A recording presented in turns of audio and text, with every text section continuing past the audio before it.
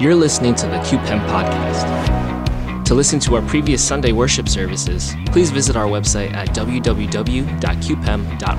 That's QPEM.org. This week's message was given by Pastor Nate Chop. Thanks, Pastor Peter. Brothers and sisters, it's so good to be with you guys this afternoon. A lot of you guys may know, but I've been at this church about 10 years, and I actually walked through those doors 10 years ago. And this is like family for me. And just as Pastor Peter mentioned, we're celebrating our family worship, and I'm just blessed to come here and share God's word with all of our parents, our youth, our young adults, and college students. And so before we dig into God's word together, let me just say a word of prayer. Heavenly Father, we thank you so much. God, we thank you that today you give us this place of worship where we can gather in spirit and in truth. We thank you, Father, that we get to come and hear from you, and by the working of your Holy Spirit, experience change and transformation in our lives. Pray, God, as I give your word, Father, they would not be my words, but it'd be your very words. And, oh God, that through these words you would comfort and convict, and you would move within all of us. And so, God, we thank you so much. We ask, Father, you'd pour out your Spirit here. And it's in Jesus' name that we pray. Amen. Brothers and sisters, I want to begin by asking you a question. And the question is this: where is your heart? We know in Matthew 6:21, Jesus says, "For where your treasure is, there your heart will be also." We know that this is a biblical teaching, but we know even beyond that, just in common everyday life, we experience the truth of this. Wherever we put our money, our time, our energy, wherever we put those things clearly shows where our hearts are. And actually, as we invest into whatever things that we invest into, ultimately our hearts grow larger and larger for those things, right? When we think about parents, I've been talking to a lot of parents recently, and they've told me that raising kids is no joke. And they told me that the cost of raising kids is no joke. They said to send a kid to like a pre-K, they said it's $500. And I was like, $500? And they were like, a month. And I was like, a month? I thought for a semester, right? We know that raising kids it's not cheap. And yet, when we think about parents, what is one of their top priorities? It's to get a good education for their kids. For young adults, what is it? It's to build our career, right? We'll put all of our time, our money, our energy into building up our career. For youth and for college students, maybe it's just the future, right? So for youth, it's your future college. For young adults, it's your future job, right? Where is it that you're putting all of, or most of your money, your time, and your energy? Because we know that ultimately that's probably where our hearts are. As we think about this, I just want to give you a moment to reflect on that. Where are our hearts? Where are most of our investments? In today's passage, we see Moses, he gives an instruction to the Israelite people. And as he gives them instructions, he basically tells them that ultimately their heart should be with the Lord. He tells them ultimately to treasure the Lord above all else. And I think that's a word that the Lord gives to us today. But the fact of the matter is that most of us, we would confess that all of us, we struggle with this, right? I mentioned a lot of things before. A lot of our money, our time, and our energy go into those things, and actually sometimes even more so than God. And yet, in this struggle, the Lord, he still gives us this word. He still gives us this instruction. And so today, I want to look at, even as lofty as these instructions are, how the Lord is directing us to be a people that come after him, and how he enables us ultimately to do so. And so today, we're looking at the book of Deuteronomy. And actually, if you guys know Deuteronomy, it's a series of sermons where Moses is preaching right before his death and before the Israelites enter into the promised land. And in today's passage, we come to what is known as the Shema, right? And it's Hebrew for "Hear, O Israel." And this is actually the Hebrew confession of faith, right? And so even today, if you go to like Brooklyn or different parts of the world, you'll see even modern day devout Jews who will still pray or recite these verses, right?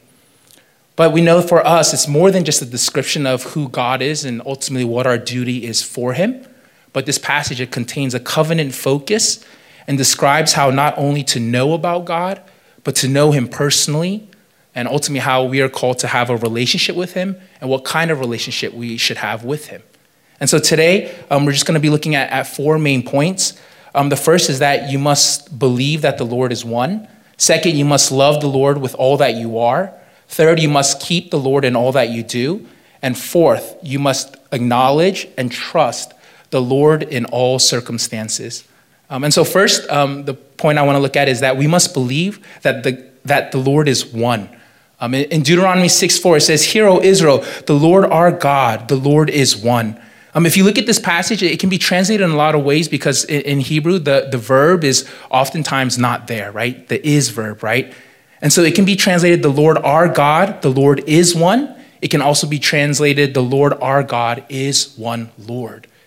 And basically what these two things are saying, they're slightly different. It's that one is focusing ultimately on God's uniqueness, and one is focusing on God's unity. When Moses was preaching to the Israelites, he was telling them, you have to know that God, Yahweh, the Lord, is the only one and true God, right? But not only that, but he was hinting also at God's unity, which is ultimately speaking about God is consistent. God, his temperament doesn't change. His will doesn't change. His intentions don't change, right? He's the same yesterday, today, and tomorrow.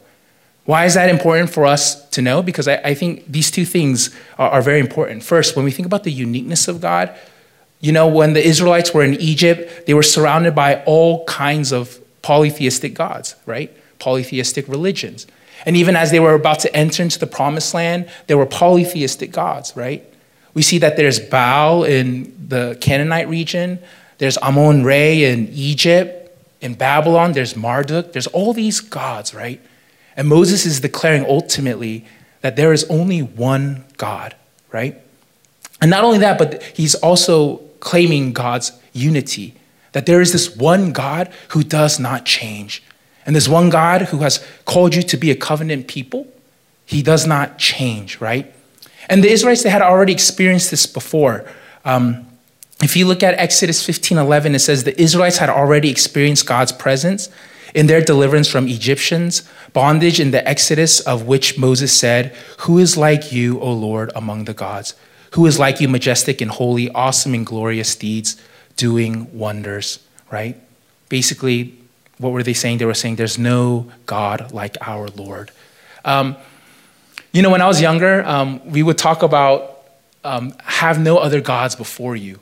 And actually, I'm not sure how you guys grew up, but for me, when I was growing up, I always thought that, are there other gods besides the God Yahweh? There's these other gods, but they're just not as great. And when I was younger growing up, I just said, you should have no other gods before you. And I always thought, there's God and there's all these other gods, right? The one in Baal and in the Canaanite region, in Egypt, right? And obviously, I was misinformed, right? And yet when we think about this, we think and we know that there's no other gods besides the God Yahweh. And yet when God was preaching through Moses to the people, he was encouraging them to give their full devotion to the Lord, right? More than this God or that, it was simply this. What the Lord was calling for when he said that the Lord is one, he was making a statement, but he was, in a sense, giving a command that they should believe and hold on to this truth, that they should be committed ultimately to God, ultimately taking God as who he says he is, right? I think in our society today, we don't have a God of Babylon or a God of Egypt, perhaps, right? But we know that Islam has their own God, Hinduism has their own God, but even in just our secular society, we have our own gods, I guess, that we ultimately follow after. The first thing that Moses says is, "Hear, O Israel, the Lord our God, the Lord is one." And for us, that's the first step in walking with the Lord, is to truly believe that and to confess that. And not only confess that, but to live it out where our devotion and our heart is fully for God. And ultimately, I think an important note is that we must take God as who he says he is. A lot of times we want God to fit into what I want him to be, I want God to help me in this way or that way. But the Lord, he says he is the Lord. He is the one Lord. And he alone is God, right? And so I know that was a little technical, but I thought that was very important because Moses, he says that before he gives the commands. He says the Lord, your God, is one. And I think we have to hold to that first. Secondly, Moses, he says that you must love the Lord with all that you are, right? We must love the Lord with all that we are, right?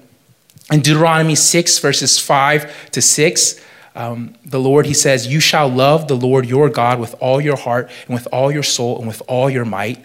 And these words that I command you today shall be on your heart. What is the Lord saying? The Lord is saying that you must love God with every fiber of your being. He says that it has to come from your heart, your soul, and your might, right? And so briefly, I just want to look at these three things, and then we're going to discuss how we can kind of put that into practice. And so we know that our hearts are located here, but we know that in English, the heart is kind of like my affection and my desires, right? But actually in the Hebrew Old Testament, heart is interpreted mind, right? And so when the Lord says you should love the Lord with all of your heart, it's kind of the essence of you got to love him with all of your intellect and all of your will, right? All of your intentions, all that you think about, all that comes from, I guess, the heart. Maybe in today's day and age, we might think brain, right? All of our thoughts, all of our intentions should be focused on God, right? What does it mean to be loving the Lord with all of your soul? Soul is actually talking about your being, your life, your vitality. If you look in Psalm 103:1, it says, it uses the words in a very similar way. The psalmist writes, bless the Lord, O my soul, and all that is within me. Bless his holy name, right? So blessing the Lord with all of my soul is blessing him with all that is within me. You see, when God allows Satan to kind of come and bring havoc into Job's life, God says to Satan, you can do anything to Job, but one thing you can't do is you can't touch his soul, nefesh, right? The same word used here. So Satan, he goes after Job's body. He goes and even kills his family, and he ruins all of his business, but he never touches his soul, his being, right? And the Lord, he's commanding that we worship not just with our full intellect and our will and our intentions, but with our whole being, right? And then thirdly, it says that we should worship with all of our might, right? And so we should, what does it mean that you love him with all of your might? Might is actually this word that kind of means very or great or exceedingly, right? We would say that makes sense because might is like power or strength, right?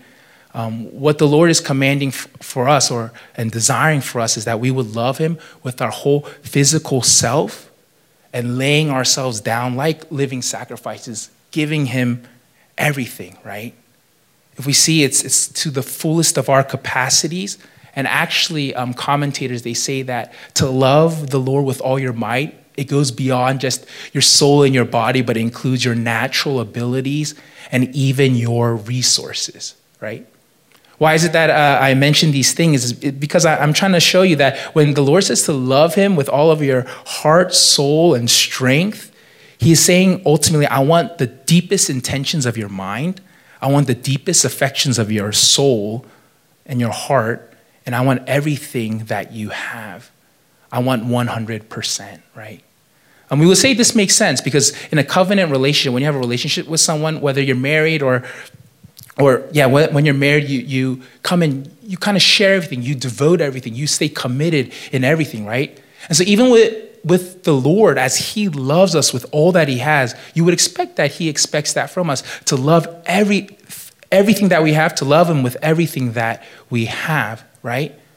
But the fact of the matter is, I think a lot of the times we say, oh, Pastor Nate, I know that.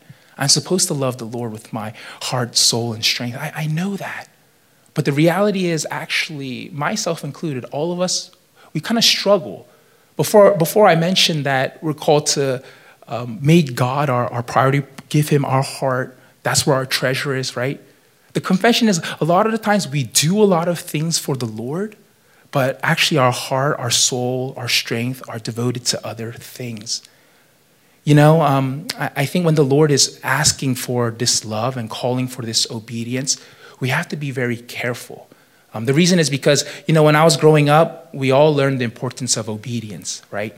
We learned that you have to be obedient to mom and daddy, right? So young kids, they know, mom and dad, you have to be obedient. They learn that when you go to school, you have to listen to the teachers, right?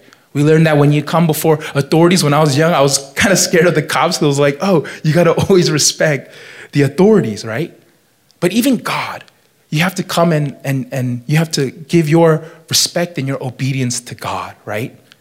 And I think these are all really good things to learn, right? We must learn obedience, right, to authority.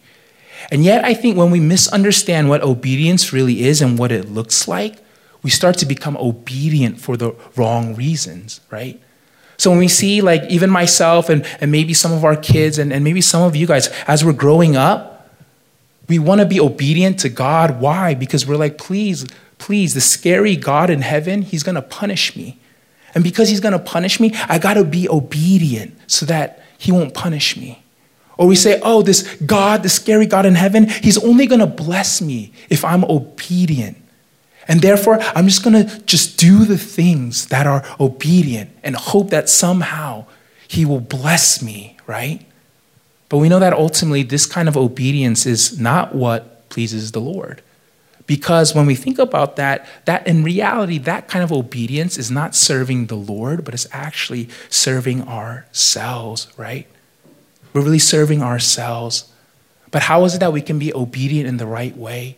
It's not to focus on our actions, but it's actually to focus on our minds and our hearts, right?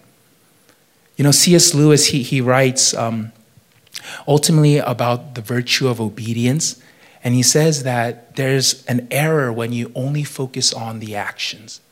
He says that when you focus on the actions, you can do something, right? And you might even do something good. But if you do it with the wrong intentions, it's actually not good, right? When we do something, right? Even when we do something for God, and we do good things for God, if we do it with the wrong intentions, it's not good. Right? C.S. Lewis, he makes this analogy. He says, think about a tennis player. A tennis player is playing tennis, and then they're like, out of a moment of anger and frustration, they smack the ball. But when they smack it, they score the point, and they actually end up winning the game. He says, maybe for that moment, it was good for that tennis player. But surely he has picked up a bad habit, right? Because now he's kind of, perhaps that's somehow ingrained in his memory, and it's not good, right? And likewise, I think when we look at ourselves, right, we can do a lot of the good actions and do the obedient things, right? But the Lord, he is truly not after what you're doing. Of course, God, he cares about what you do, right? But that's not what he's primarily looking at. What are you doing today? What did you do yesterday? What are you doing tomorrow? What the Lord is looking at is he's looking at your heart, right? And as he's looking at your heart, he wants to see where it ultimately is. Is it coming for the Lord, or is it coming for something else, right? And so I think the Lord, he commands us that we should love the Lord with all of our heart, with all of our soul, and with all of our might. What is he saying? He doesn't want just our actions, but he wants our entire being, right? Beyond that, the Lord, he doesn't just want all that we are, but he also wants us to keep him in all that we do. If you look at verses 7 to 9 of our passage, it says, you shall teach them diligently to your children, and shall talk of them when you sit in your house, and when you walk by the way, and when you lie down, and when you rise. You shall bind them as a sign on your hand, and they shall be as frontlets between your eyes. You shall write them on the doorpost of your house and your gates, right? The Lord, he's saying, take the decrees and my commands and what I've called you to do, and put it in your hearts, right? He says that put it in the house and on the way. What does that mean? In the private life and in the public life, on the head and on the hand. He says what you're thinking inside and actually what you're doing outside, when you go to bed, right? When you lie down, when you get up, when you rise, every part of your life, right? When it says here that you should write them on your doorposts, he's talking about your home. And when he says on your gates as well, it's referencing city gates. And basically it's saying you should keep God at the center of your private and your public life, in your thinking, in your doing, in your lying down, in your waking up, in every part of your life. And you're also called to do that in your home and in the city gates, which means in your social, economic, and political life, right? What the Lord, through Moses, was telling the people was that you have to involve me, you have to keep me in every single part of your life, right? I think a lot of us, we struggle with that. A lot of us, God is part of my life on Sunday. God is part of my life for a certain time in my life. Maybe God is part of my life in the public, but not in the private. Or perhaps in the private, but not in the public, right? But the Lord is saying into every corner of your life, the question we should be asking is, how does God affect this? And how does our knowledge and love and relationship with God affect what we're doing here, right? How does it transform every aspect of my life, right? I think when we experience grace, this doesn't necessarily come right away, right? It's not like I'm a believer and now everything is permeating with God and love for God. Honestly, in our fallen bodies, we still wrestle and we struggle, right? And yet the Lord, he gives us this command as a good reminder that in all that we do, not just in certain parts of my life, but all that we do, the Lord is to be present and the Lord is to be at the forefront of our minds, right? We're to permeate every sphere of our lives with God and his word, right? As I was thinking about, this is family worship weekend, and I thought, how can this relate to our parents? It says here in verse 7, you shall teach them diligently to your children, right? I think this is very important because I think it's applicable for all of us, but especially as this is directed to parents, I think the Lord is saying something to the parents, right? Keep in mind, the Israelites are about to go into the promised land and inhabit their home, right? And the Lord is saying basically to permeate God in every aspect of your family's life, right? I guess practically speaking, I think us as parents, well, I'm not a parent yet, but parents, we have to create a culture. We have to create a culture at home. And it's not the once a week or once a day family worship. That's very important too. But we have to have formative instruction, right? We have to help our children to think biblically, right? We have to have the lens and the culture of Christianity that gives them a framework to live, right? And so when our children ask, what is worth living for? We can direct them to the Lord. When they ask, what is worth dying for? We direct them to the Lord, right? This is what I think as parents we're called to provide for our children. And this comes in our planned time, in the family worship and in the instruction, but I think it also comes in the unplanned time, in the daily life, right? I think this is kind of like the Korea model, but it's like, hey, my kids, they need to grow spiritually, so let me send them to church, and hopefully they can stay there 8 hours a day and then grow spiritually. And I think the church and Christian schools and all the like are extremely profitable for our children's growth. But ultimately, the home is the primary place where they receive formative education, right? And so I think we have to really ask ourselves, in our household, what kind of culture are we creating? Not just on Sunday, but I'm talking about every single day, right? Because when God was giving this command and these words to Israel, it was actually, if you look at verse 1 to 3 of this passage, it actually speaks about how this word is for the Israelites and their children and their children's children, right? And so even when we think about our children, I'm not a parent, so I can't fully relate or say, but I know there's so many different struggles that come with raising the child. Actually, I know probably for a lot of you, day by day, just getting through the day is like, God, give me the grace and the energy to get through the day. But I think as we keep this in mind, how the Lord wants to be permeated into every part of our lives, of our family's life. We have to, when we think about our kids, I think Paul Tripp, who wrote a great book on parenting, he puts it perfectly. He says, when you think about your kids, don't think about survival, but think about kingdom. Don't think about survival, but think about kingdom, right? And I think that's not applicable just for parents, but even brothers and sisters who are much younger. I think we are also called not just to think about the daily grind, but to think about the kingdom and how can God permeate into every part of my life, right? And I think as we do this, the way we can impress the love of the Lord on the lives of those around us, even our children, is to first have God impressed on our own hearts, right? We have to be impressed by the beauty of the character of God, and we have to delight in him. And it is that love that allows us to pour that over to our children and to whoever we're connecting to. And so I think the Lord, he calls us.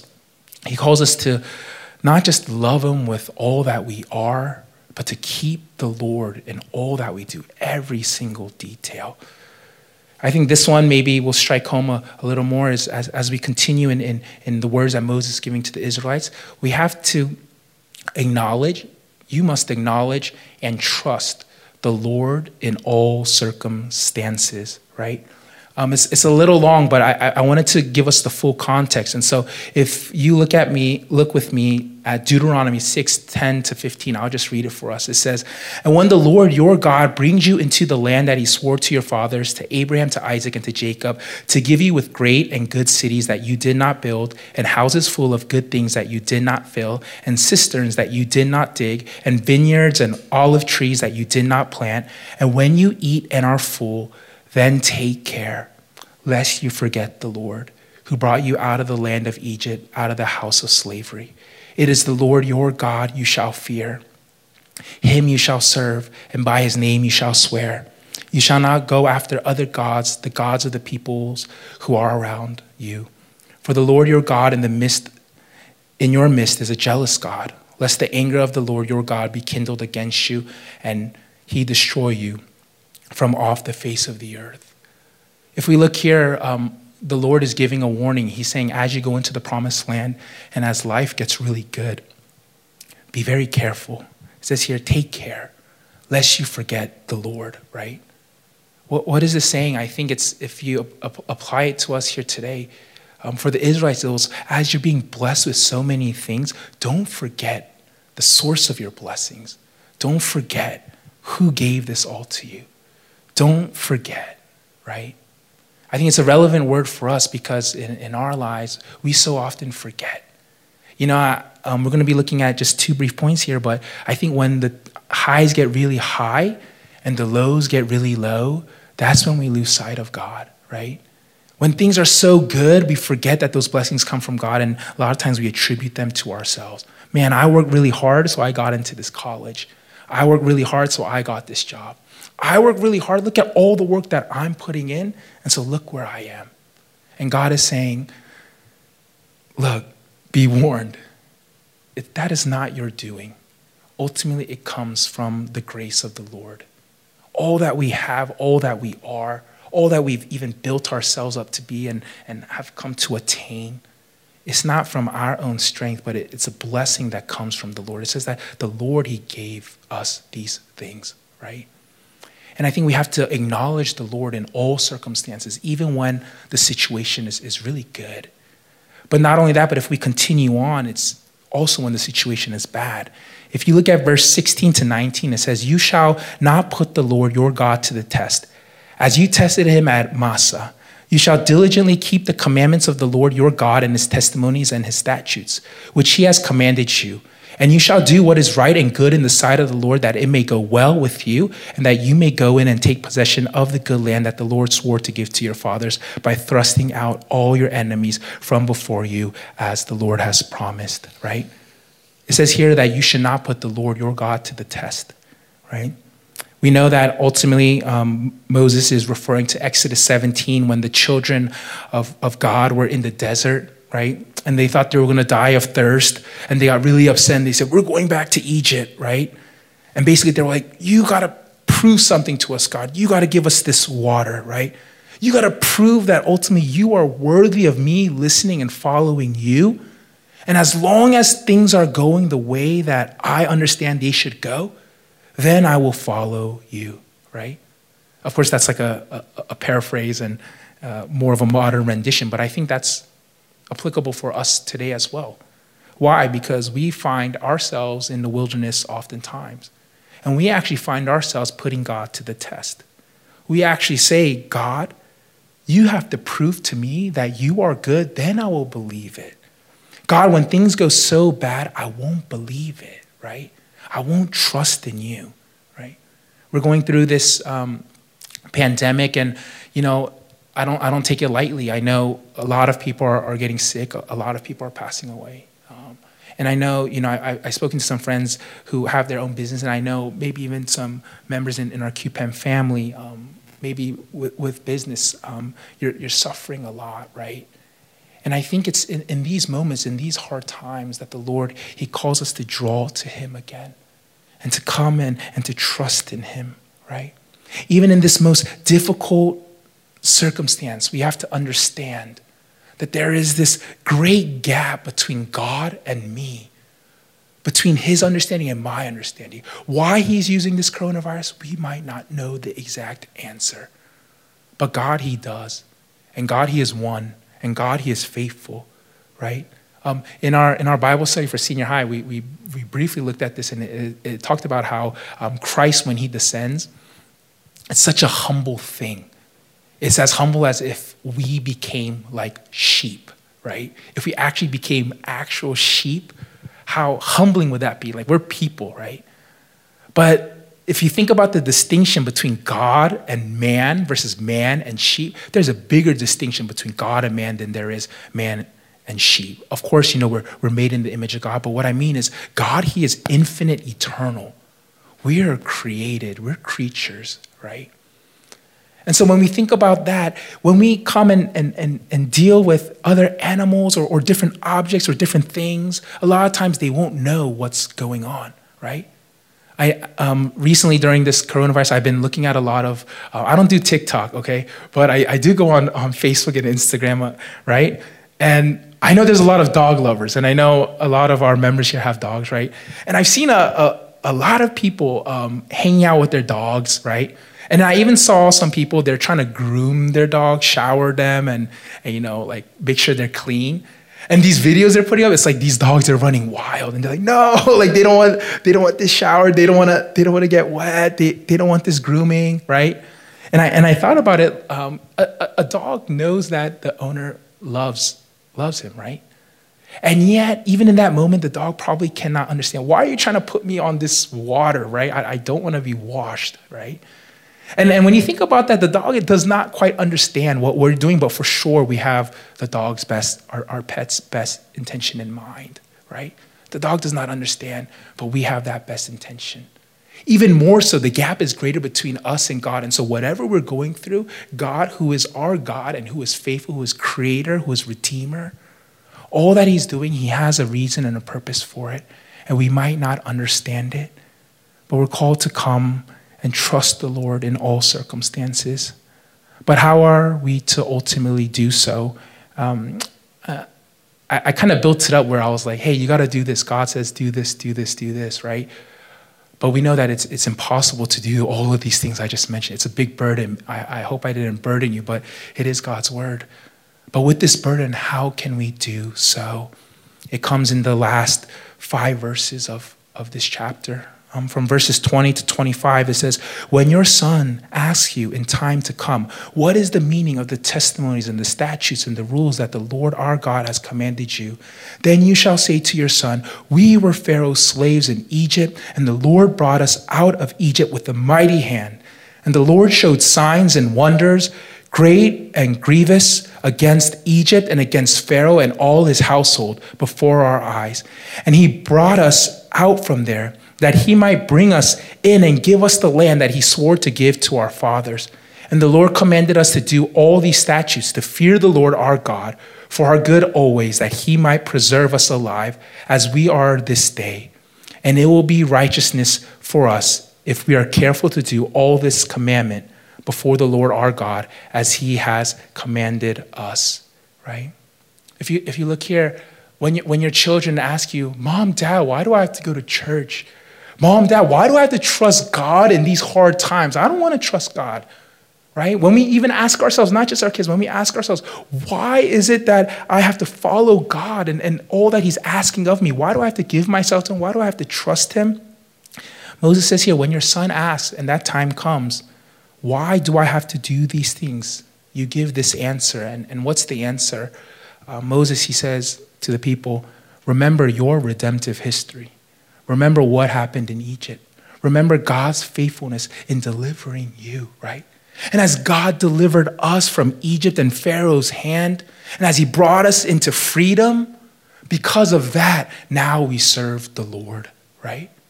And so when we think about that, why is it that we're to give God all of our heart, all of our soul, all of our might? Why is it that we permeate him in all that we do in every part of our life? Why do we hold him to be the only God of our life?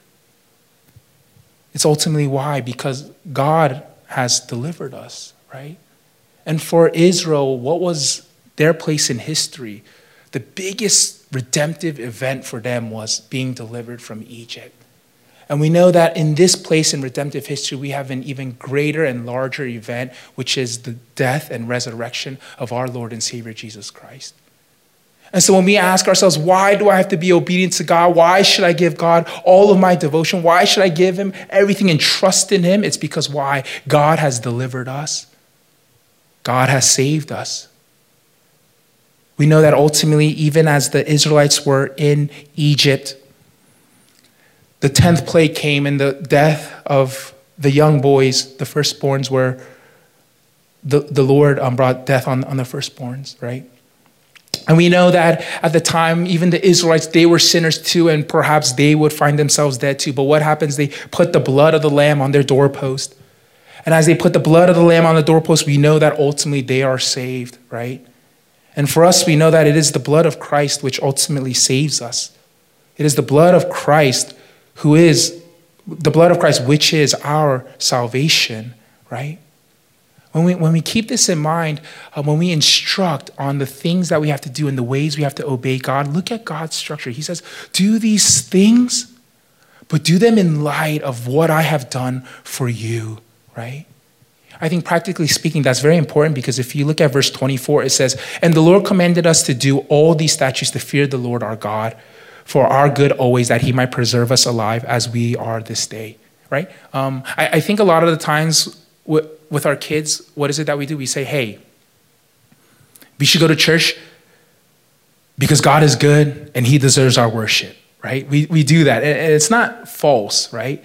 But what is it that God does through Moses here? He doesn't just do that, but he first comes and he gives them redemptive history. He gives them the truth, right? He doesn't just tell them, but he shows them, he explains it. And I think likewise to our kids, to our friends, and even to ourselves, when we struggle to be obedient, when we struggle to have a heart for God, when we struggle to be a people after the Lord, we simply need to look back and remember God's love and sacrifice for us, right? I think the reason that is so important is because a lot of the times we do things out of believing, and that's important, but there's a step that goes beyond, and that's delighting, right? When we think about God, we believe in him, and so we do these things, that's one thing. But when we believe in him and delight in him for what he has done for us, that's a whole nother thing. And we know that it's not going to be perfect. We're not going to follow these commands perfectly, right? We're not going to be able to raise our kids perfectly, right?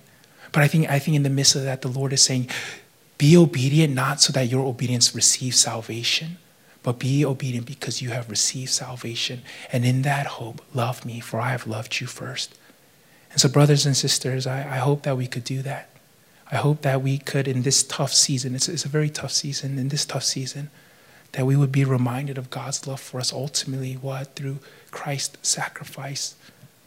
And so as you remember this, Jesus, he takes this command, and then in Mark 12, 28, 34, I won't read the whole thing, but he talks about this command, and he says, it is better to love the Lord and better to love your neighbor as yourself more than burnt offerings and sacrifices.